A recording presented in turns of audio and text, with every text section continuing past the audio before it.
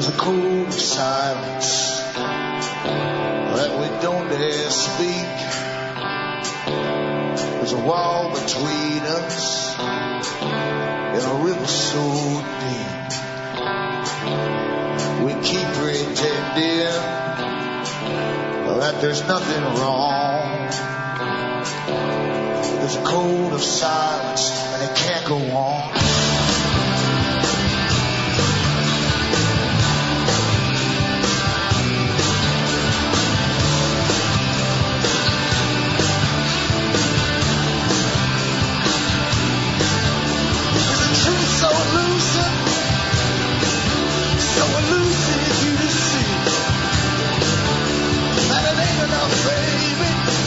Bridge the distance between you and me.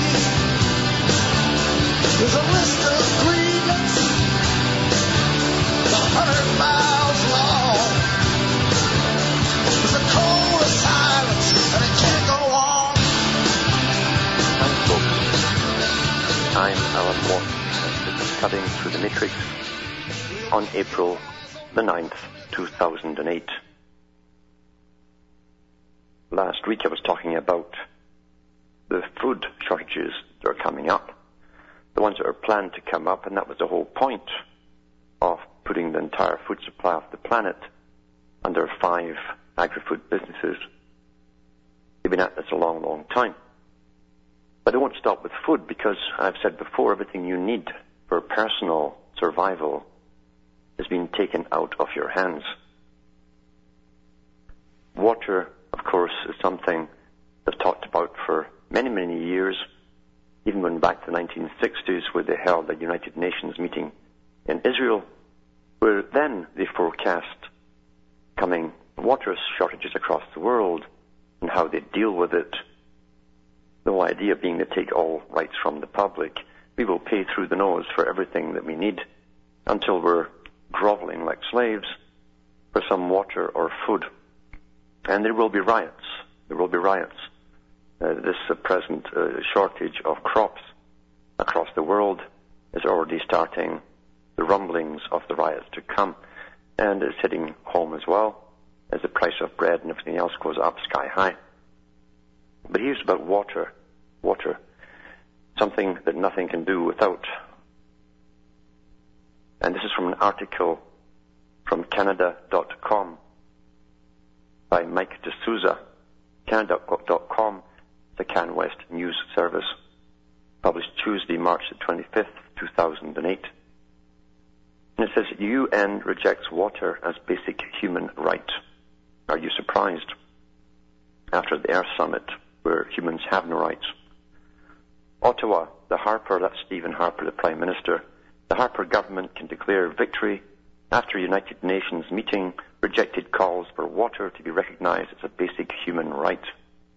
Instead, a special resolution proposed by Germany and Spain at the UN Human Rights Council was stripped of references that recognized access to water as a human right.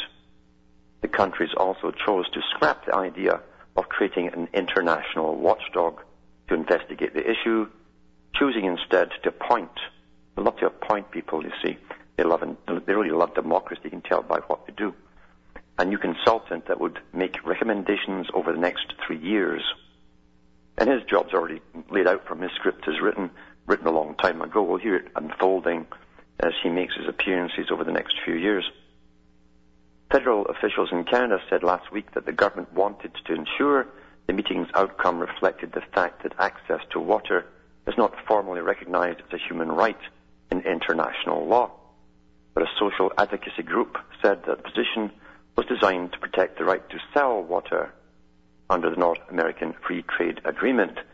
They did articles on selling water. They're already doing it from Canada to some parts of the States. And you know that the big boys in the know get the big lucrative contracts and they bypass all the petty bureaucracy, all that little stuff that you and I have to wade through every day. Back with more after these following messages.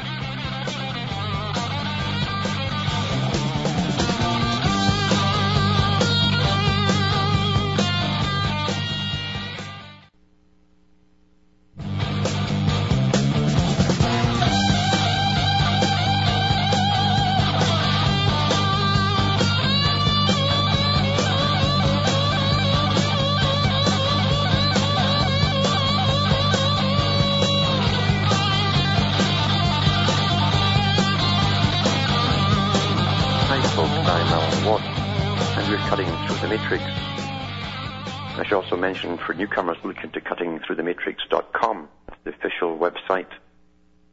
And remember, there are other ones out there, but you have to check to see who really runs them. Cuttingthroughthematrix.com, net, and a few other ones are the original sites. Look into my site. And you can also look into Alan Watts Sentinel.eu for transcripts which you can download written in the various tongues of Europe. You can pass them around to your friends after downloading them and printing them up. But getting back to this water article here, water everywhere will soon be forbidden to drink. And from this article from the CanWest News Service, it says here, and clearly the Harper government is happy with the status quo. They're not going to be an agent for change. They're not going to support the right to water, said Maud Barlow. She's a sort of official NGO leader, chair of the Council of Canadians. But every 8 seconds, a child somewhere in the world is dying from dirty water. It's just shocking that our government has taken this position. The opposition Liberals supported the government's position last week, arguing the original UN resolution could open the door to bulk water exports to the U.S. because of NAFTA. Liberal water critic Francis Scarapelleggia said he plans to introduce a private member's bill to restrict large transfers of water within Canada to ensure that bulk exports abroad would also be forbidden. Well, they're about 15 years too late because, that was on CBC years ago that they're already doing it. The UN's High Commissioner for Human Rights, Louise Arbour, said last week that the position doesn't reflect Canada's traditional role in the international stage. A stage ought to have a stage because it's all an act at the UN, you see. Canada is taking a position that this is not more classically perceived. Canada is a kind of the bridge builder, all Masons here. Peacemaker, peacemaker, sure, we're often killing people abroad and seeing the world.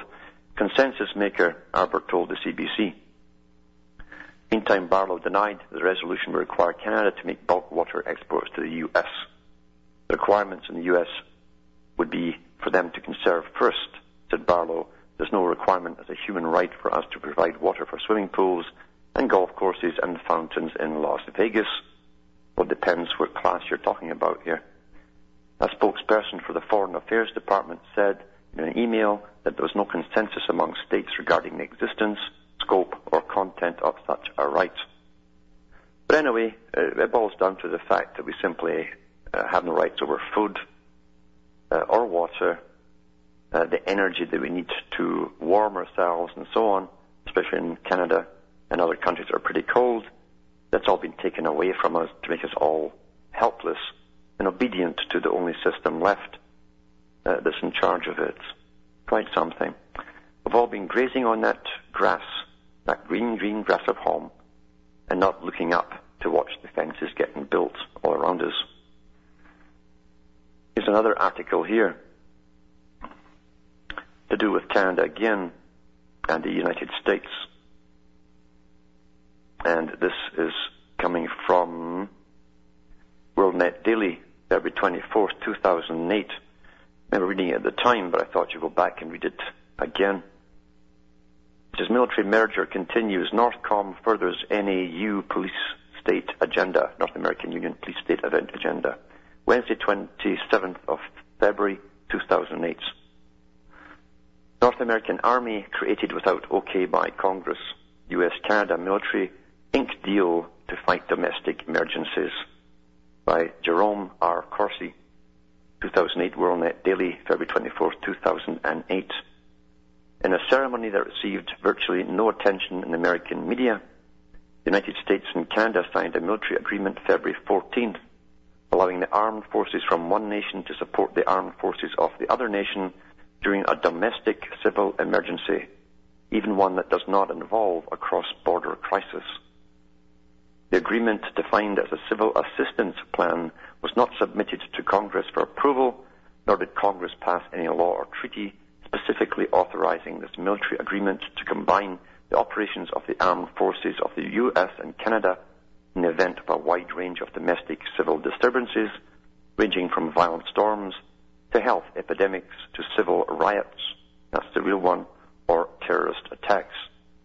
In Canada, the agreement paving the way for the militaries of the U.S. and Canada to cross each other's borders to fight domestic emergencies was not announced either by the Harper government or the Canadian military, prompting sharp protest, which of course is just totally ignored.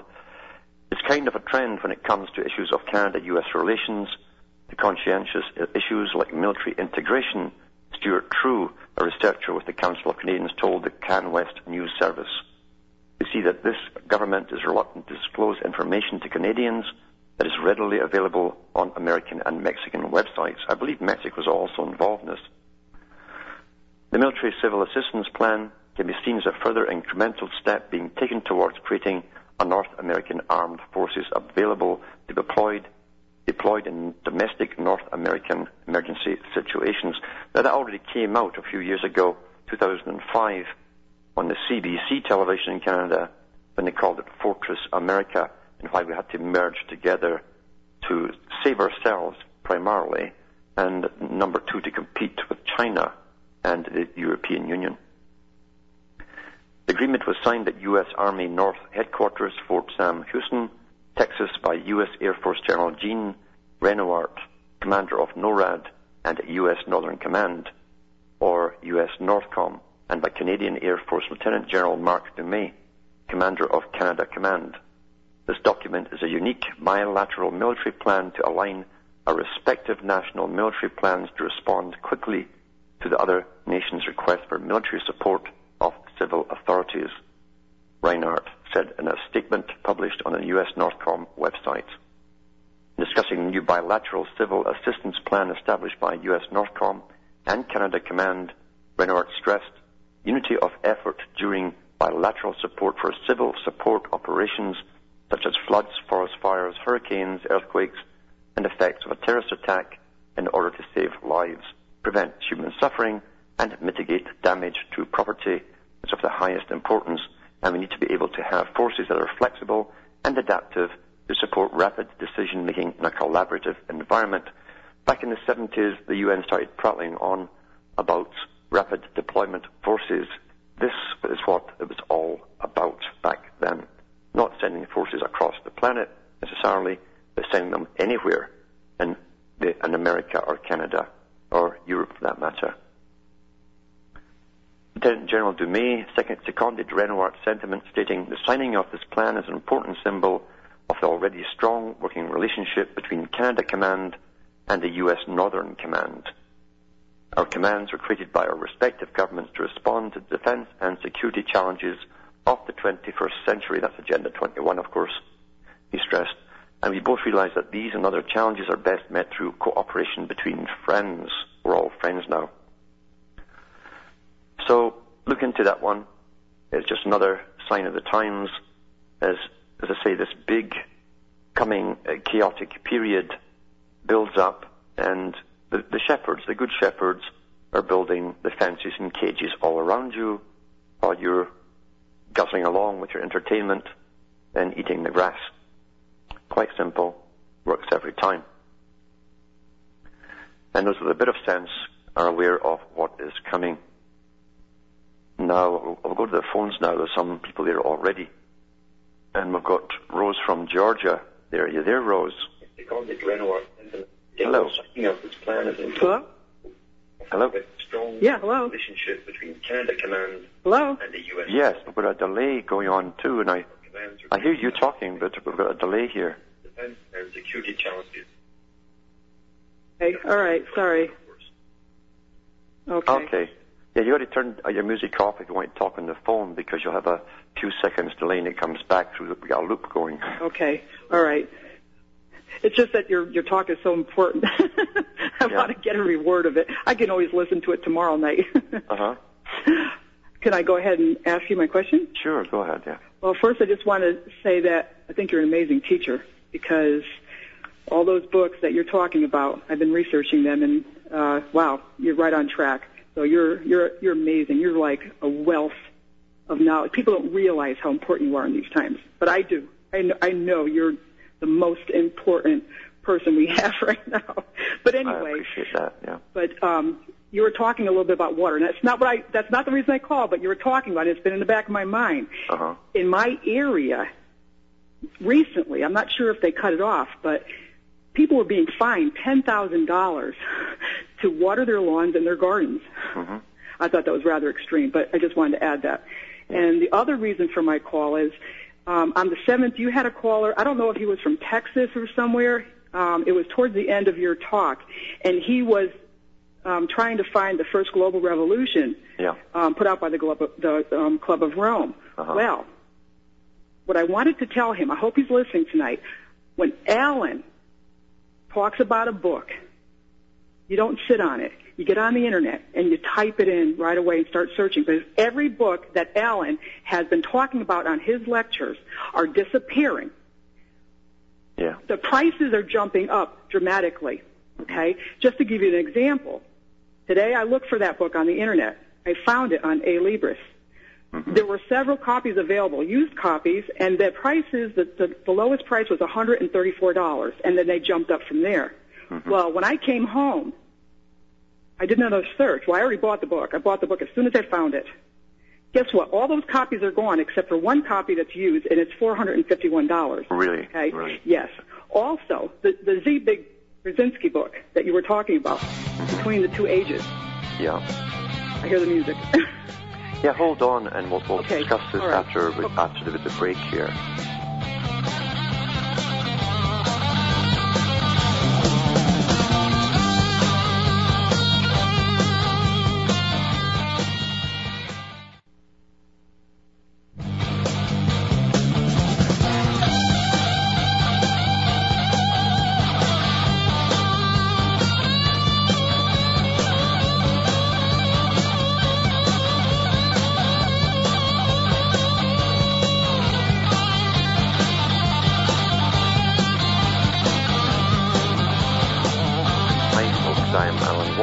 Cutting through the matrix, and we've got Rose from Georgia on the line talking about the books I mentioned being snapped up.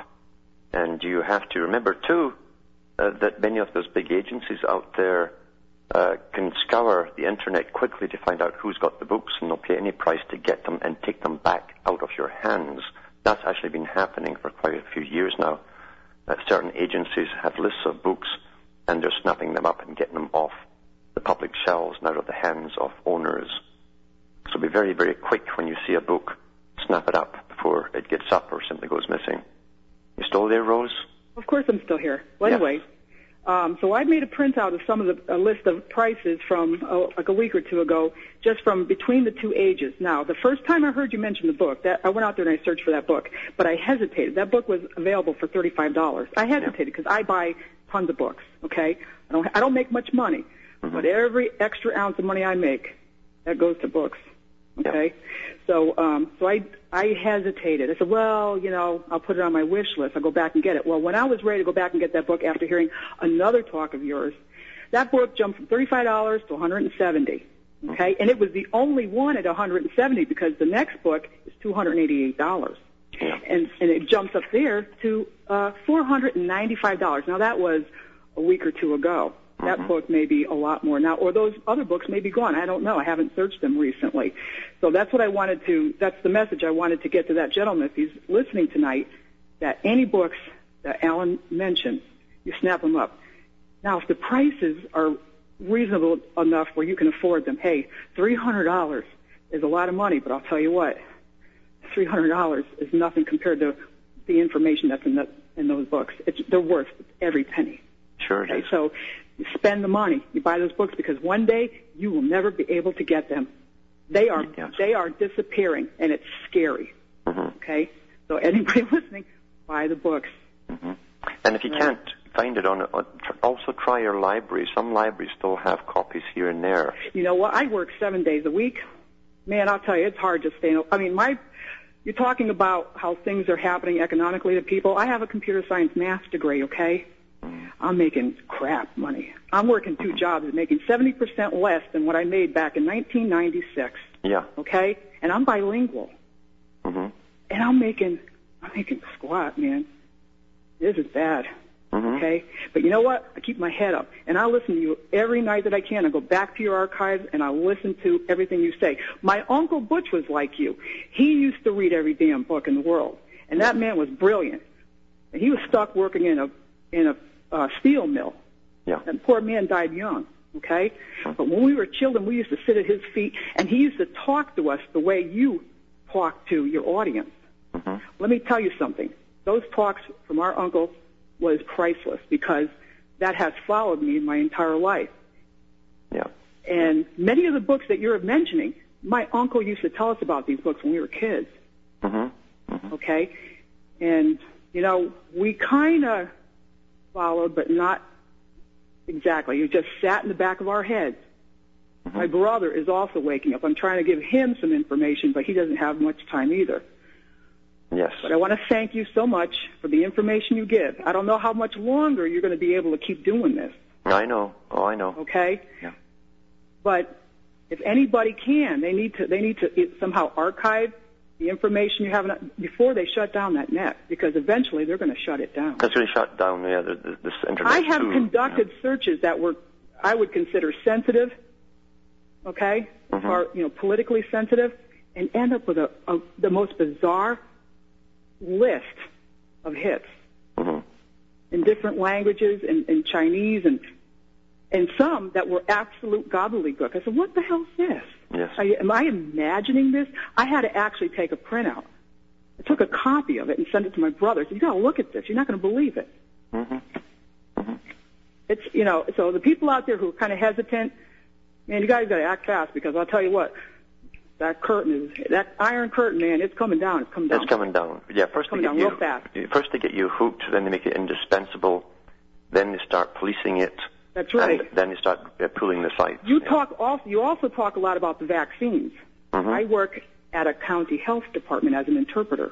Yeah. Okay. Man, I've never seen so many messed up little children in my life. Yes, I know. They're getting, you wouldn't believe the vaccines these kids are getting. Mm-hmm. And you know what? And if they don't want them, they hold them down, jam them in them. Yes. They got it. But you know what? I'll tell you what. When I have one parent on the phone, or anybody come in there that has any snippet of a brain, because there's not many out there. They're really brainwashed.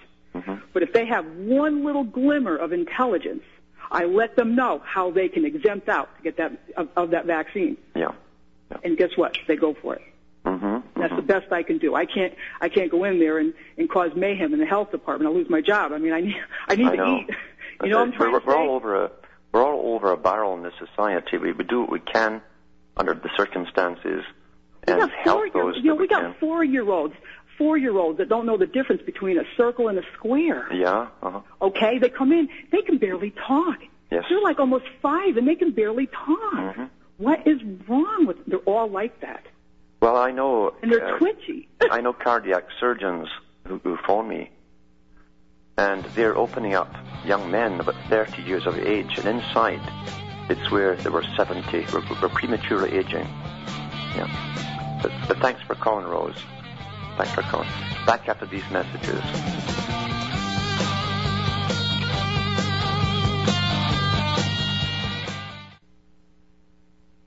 You're listening to the Republic Broadcasting Network, because you can handle the truth.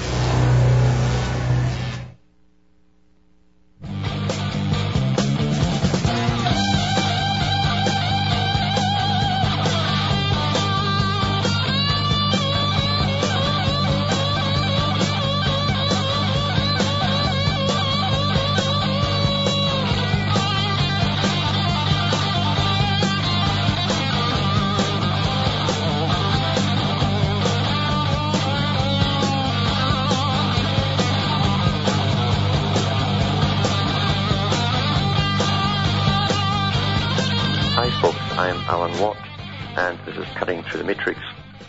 And we've got Daniel in California there. Are you there, Daniel? Yes, I'm here. Can you hear me? Yes, go ahead. What's going on, Alan? I have a couple questions that'll complement Rose's comments. I picked up Jack Satali's Millennium. Actually, you know what? I actually found that book in my local public library. Mm-hmm. And ended up buying it. I found it back a year ago when I had initially read it. Yeah. You could find it everywhere, mm-hmm. But now the only place I could find it was on eBay. Really? But I found a good mint copy on eBay for $8. That's good. So, but I have a couple questions about the pictures in this book. This book's awesome. I've already read it 3 times. I love it. It's a good book. Behind the cover page, there's a picture of a sphere encompassed by circles and 12 heads blowing wind. What are those? Can you tell me what those are?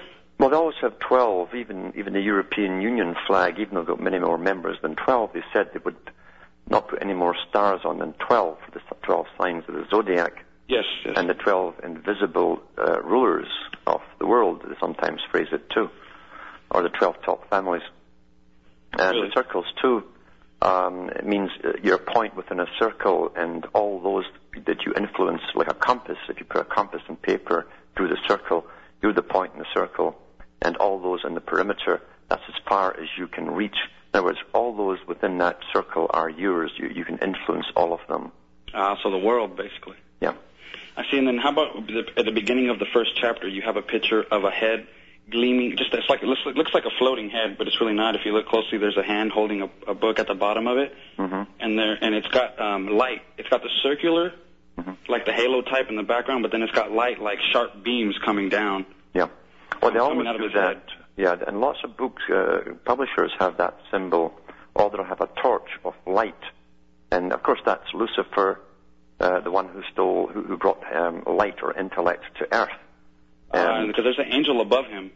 Yes, there'll be an angel above him, and that'll represent, remember, Lucifer was an angel. Yes. And also have a halo generally, or a glory, they'll call it. It's a burst of clouds, yeah.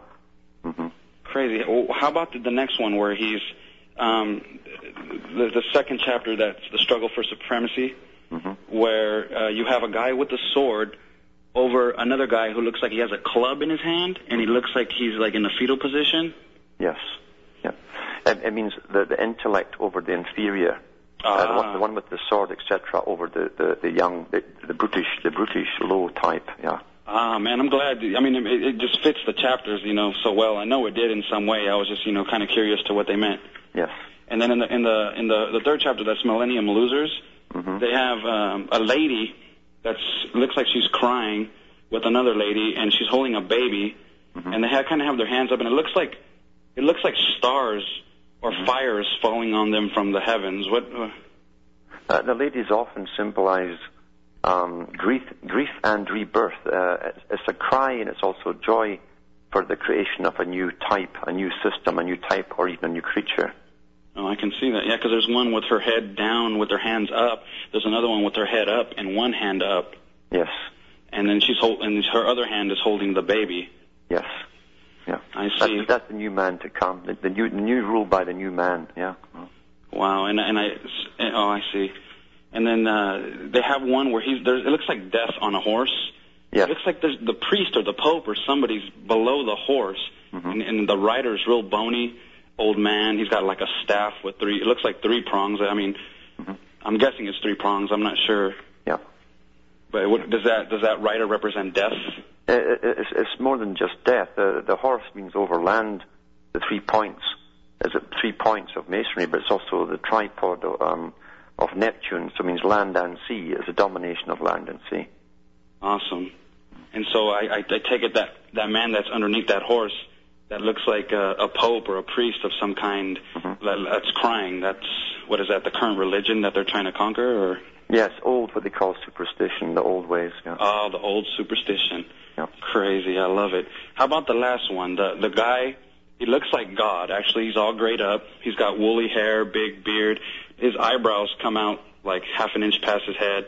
He's holding a book, and he's got a knife or a sword. Actually, the sword, the butt of the sword starts at the mouth, and he's not even holding it. It's just coming straight out of his mouth. And I'm like, it's set on top of his mouth, and then the sword just comes down. Yes. Well, again, too, that was the tongue. It represented the sword. Yes. It's not just the pen is mightier, but so is the voice. Whatever you say is mightier as well. Yeah. It's a dictatorial society. Nice. Now that those photos complement those chapters eerily. Yeah. Oh, yeah. Awesome. Yeah, because I just wanted to tell Rose, if she can get a copy of that book, this book, Millennium, it's an awesome book. I recommend it to anybody. Yeah, they say that right there. The next boat people in the world will be Americans going abroad for looking for work. Oh yeah, it's awesome. It's like this guy. He takes you through the domination of basically the planet, for lack of a better term. Yeah. Through money. Oh yes. Through money, and that's what I love about this book. It takes you deep. It takes you into past cultures. It takes you into the objects that we have or gonna have. Basically through money. It's the power of the purse, they call it. The power of the purse, yes. And at the very end, they would force everyone in the world, since everyone's dependent on this odd commodity called money, they'd force the whole world along with the agenda. It'll be used to sustain your life. It'll be used to punish you by withdrawing it. And money doesn't have to be any traditional type you've had so far. It can be credits issued by the state eventually, like ration cards. That's just the same thing. Mm-hmm. So money is the big kicker towards the end. Now that we all believe in it, so it's some natural thing. Yeah. So let me get this straight. Does Attali, did he get this knowledge from somewhere else? He had to have, right? He was he helped it along, but he was groomed to be a top advisor for Mitterrand and a few other top French presidents. Yeah. He was one of the instrumental guys for setting up the European Union, and he then moved on to the United Nations to do with the global integration structure of the three main trading blocs: North America Union, Europe, and the Far Eastern Rim. Yeah, because you could just hear the arrogance in this book of how he talks about nomadic man and the peoples and yes, and those of him. So it's like if you really didn't know what this guy was talking about, you didn't know the context. Yeah, you would be lost. Yes, you'd be lost. And even Rockefeller himself says you must know your history. That's what they talk about, history. Yeah. If you understand how they control people in the past, they use the same techniques for controlling them in the future. A buddy of mine just bought Labyrinth, his other book. Mm-hmm. And could you explain to me what the labyrinth means to them? The labyrinth, it's different meanings and different levels, going back to the old Minotaur, the bull, yes, of ancient Grecian times too, the Minotaurs, and they talk about the different ways to the truth. There's so many mislaid ways one can travel for your life, and there's only one straight path that you can find too. So it's tied up with a lot of mythologies. It would take ages to explain it. Awesome. Yeah. That's crazy. Well, you know what? Thanks, Alan, so much. I had always wondered what those pictures were at the beginning of those chapters, and I recommend it to anybody. It's Jack Attali's Millennium. Yep. Thanks a lot, Alan. Thanks for calling. All right, bye. Now I've got Richard from Alabama. Are you there, Richard? Hello? Hello. Hi. I want to ask you a question about Iraq. Mm-hmm. Now, America is supposed to have some enemies, like Iran is supposed to be our enemy, and China and Russia, and Hugo Chavez is supposed to be not our friend. Mm-hmm. Now, all these people have money. Why don't they get some good anti-aircraft weapons for the Iraqi insurgency? Mm-hmm. Why? Well, this is to be a long, drawn-out war. They're doing this also for the war situation. They need a war. They must have a war going on, because the war is to go around the whole planet for a whole 100 years, and out of the end of this whole ongoing war, it's a war for everything, on everything. A whole new system will come out of a pre-planned system. So it doesn't matter who they're at war with, as long as they keep the war going. And under war situations, they can use martial law on the public. They can use the dictatorial means that they're using already. Without war, in the absence of war, they don't have any ability to order you around, change your lifestyle, etc. And so they need ongoing war. So these countries I named, they're not really our enemies. They are our pretend enemies. Yeah, they're handy at the moment. I mean, they used enemies in the past. I mean, Napoleon, when Britain was doing the whole job itself, Napoleon said it was perfidious England, because England would always arm to the teeth some small country that was next door to a more powerful country. They'd encourage the war after they'd armed them, and they'd help fund the smaller country up to a higher position. But if need be, they then rearm their neighbors and bring that country down. They kept arming different sides with perpetual war, ongoing war. That was called how you kept the balance of power. And they're doing the same thing again. During World War II, Joe Stalin was called Uncle Joe by all the propagandist papers. He was our best friend, but to save the Soviet Union by every means possible. And at the end of World War II, we had no enemies, so they had to turn him into the big bad bear. So this has been going on forever. Government cannot expand and be dictatorial without a war and an enemy to point at, so that they can say, we're here to save you. That's why we're doing all this to you. We're saving you. Without war, they can't do any of this. Well, several years ago, I read this article in a magazine about the Saudi royal family and their origins of the Saud family. Mm-hmm. And according to this article, I believe it was in the Free American magazine, the Saudis are really Jews. I've heard of it, but I've never seen it. There's more rumor out there than truth, you know. That the original patriarch of the Saud family was murdered and replaced with a bunch of false cousins. As I say, there's more rumors to do with that than fact. An awful lot of rumors about it, in fact. But what we do know is that Britain was involved in setting up Saudi Arabia a long time ago. In fact, one of their top master spies, Kim Philby, was sent over to really set up the Saudi establishment. And he was a top player for MI6 at the time. So you're not sure whether that rumor is true or not? Well, how can you be sure of a rumor? Well, it was... you either like a rumor or dislike a rumor, but I'd rather deal with the facts than rumors, you know? Yeah. Yep. And apart from that, the Arabs themselves wouldn't put up with too much of that either themselves. So you got to take that into consideration too. Okay. Well, it's not okay, but it's it's enough to worry about tonight. There's lots to worry about tonight. There's just as much to worry about all the things that are happening within the Americas that you don't know about that are happening every night. And we're the last to know. We will be the last to know what it's all about. But okay. Thanks for calling. All right. Good night. Good night. Now you got Robin from Is it Robin from California?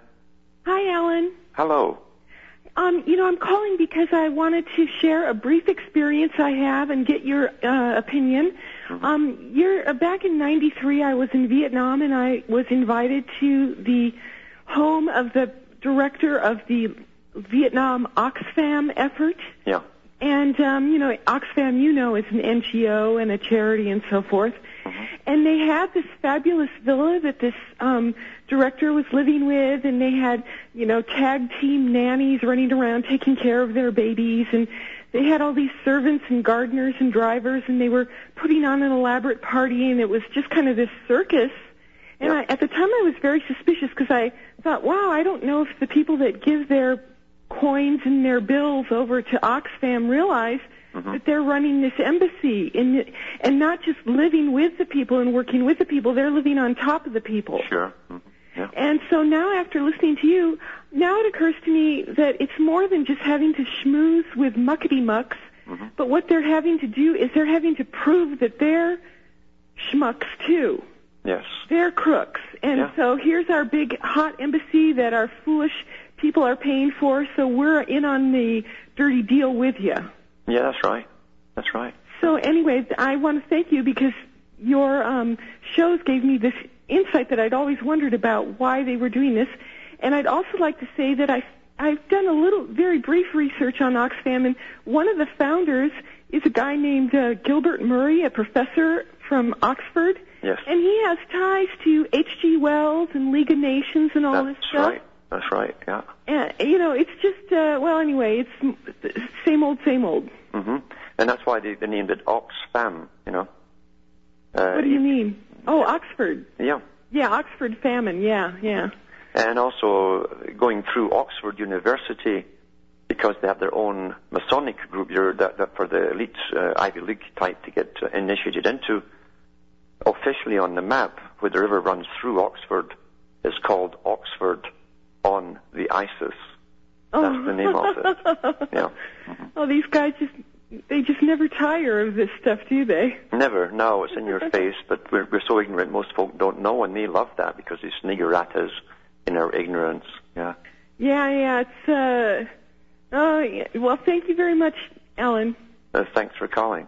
Bye-bye. Bye now. Yeah, you should check into all these big charitable institutions because they're just part of the establishment, and they set up a lot of them.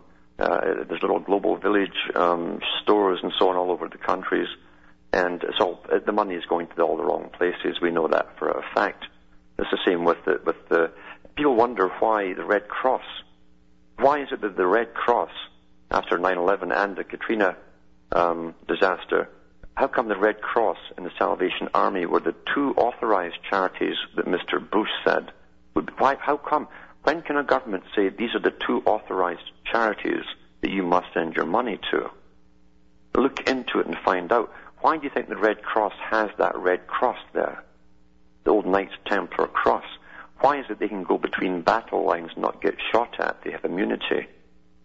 It's all Freemasonic, and it's a rip-off, big time. The Red Cross has contaminated more people with contaminated blood than probably any other system in the world for spreading bacterial warfare. Back with more after these messages.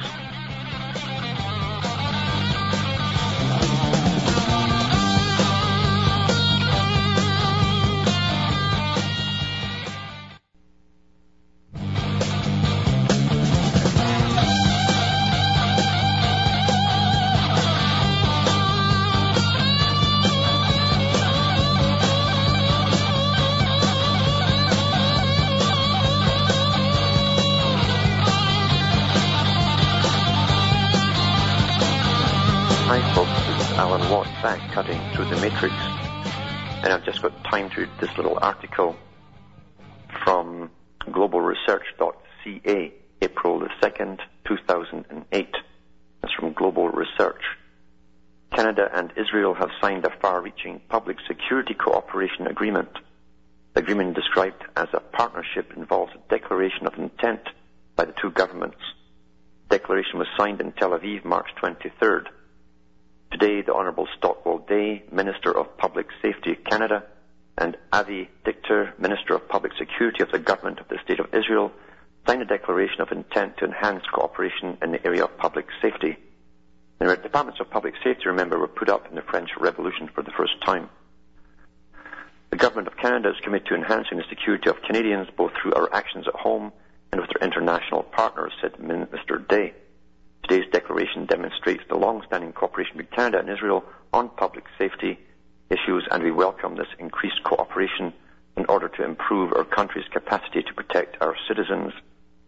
The declaration will allow Canada and Israel to better enhance cooperation in the areas of organized crime, emergency management, crime prevention, and other related public safety concerns. The declaration seeks to establish a more structured framework for the cooperation on public safety issues between Canada and Israel. The Declaration of Intent is an opportunity for Canada and Israel to strengthen their commitments to safeguarding their citizens and respective national interests from common threats, said Minister Dichter. And there's a link at the bottom of that page you can look into as well. This is a handout, obviously, given out by governments to the people. That's how it's done today. They give handouts, little authorized spiels of authority. They don't go into much detail. You know you're being conned. You're not getting the whole story to do with this at all. It's just a handout, and you take it or leave it. That's the attitude that they have now. After all, why should they pamper the public?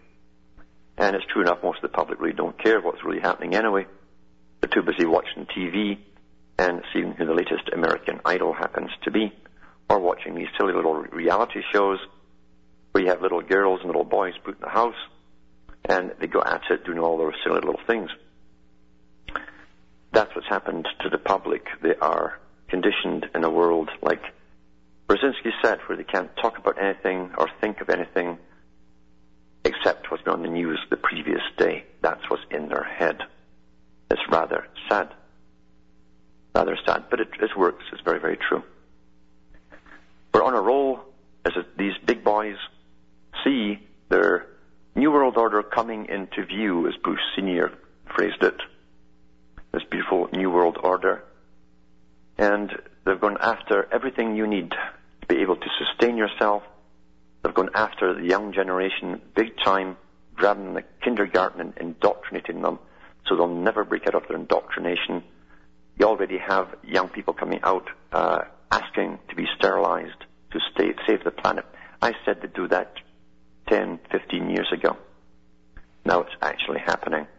Indoctrination works wonders, especially when you have no parents to give you any inputs and have destroyed the external or the extended family, which was so important in passing down the histories, the oral histories, living histories of people to their grandchildren. Very important. Well, from Hamish and myself up in Ontario, Canada, it's good night, and may your God or your gods go with you.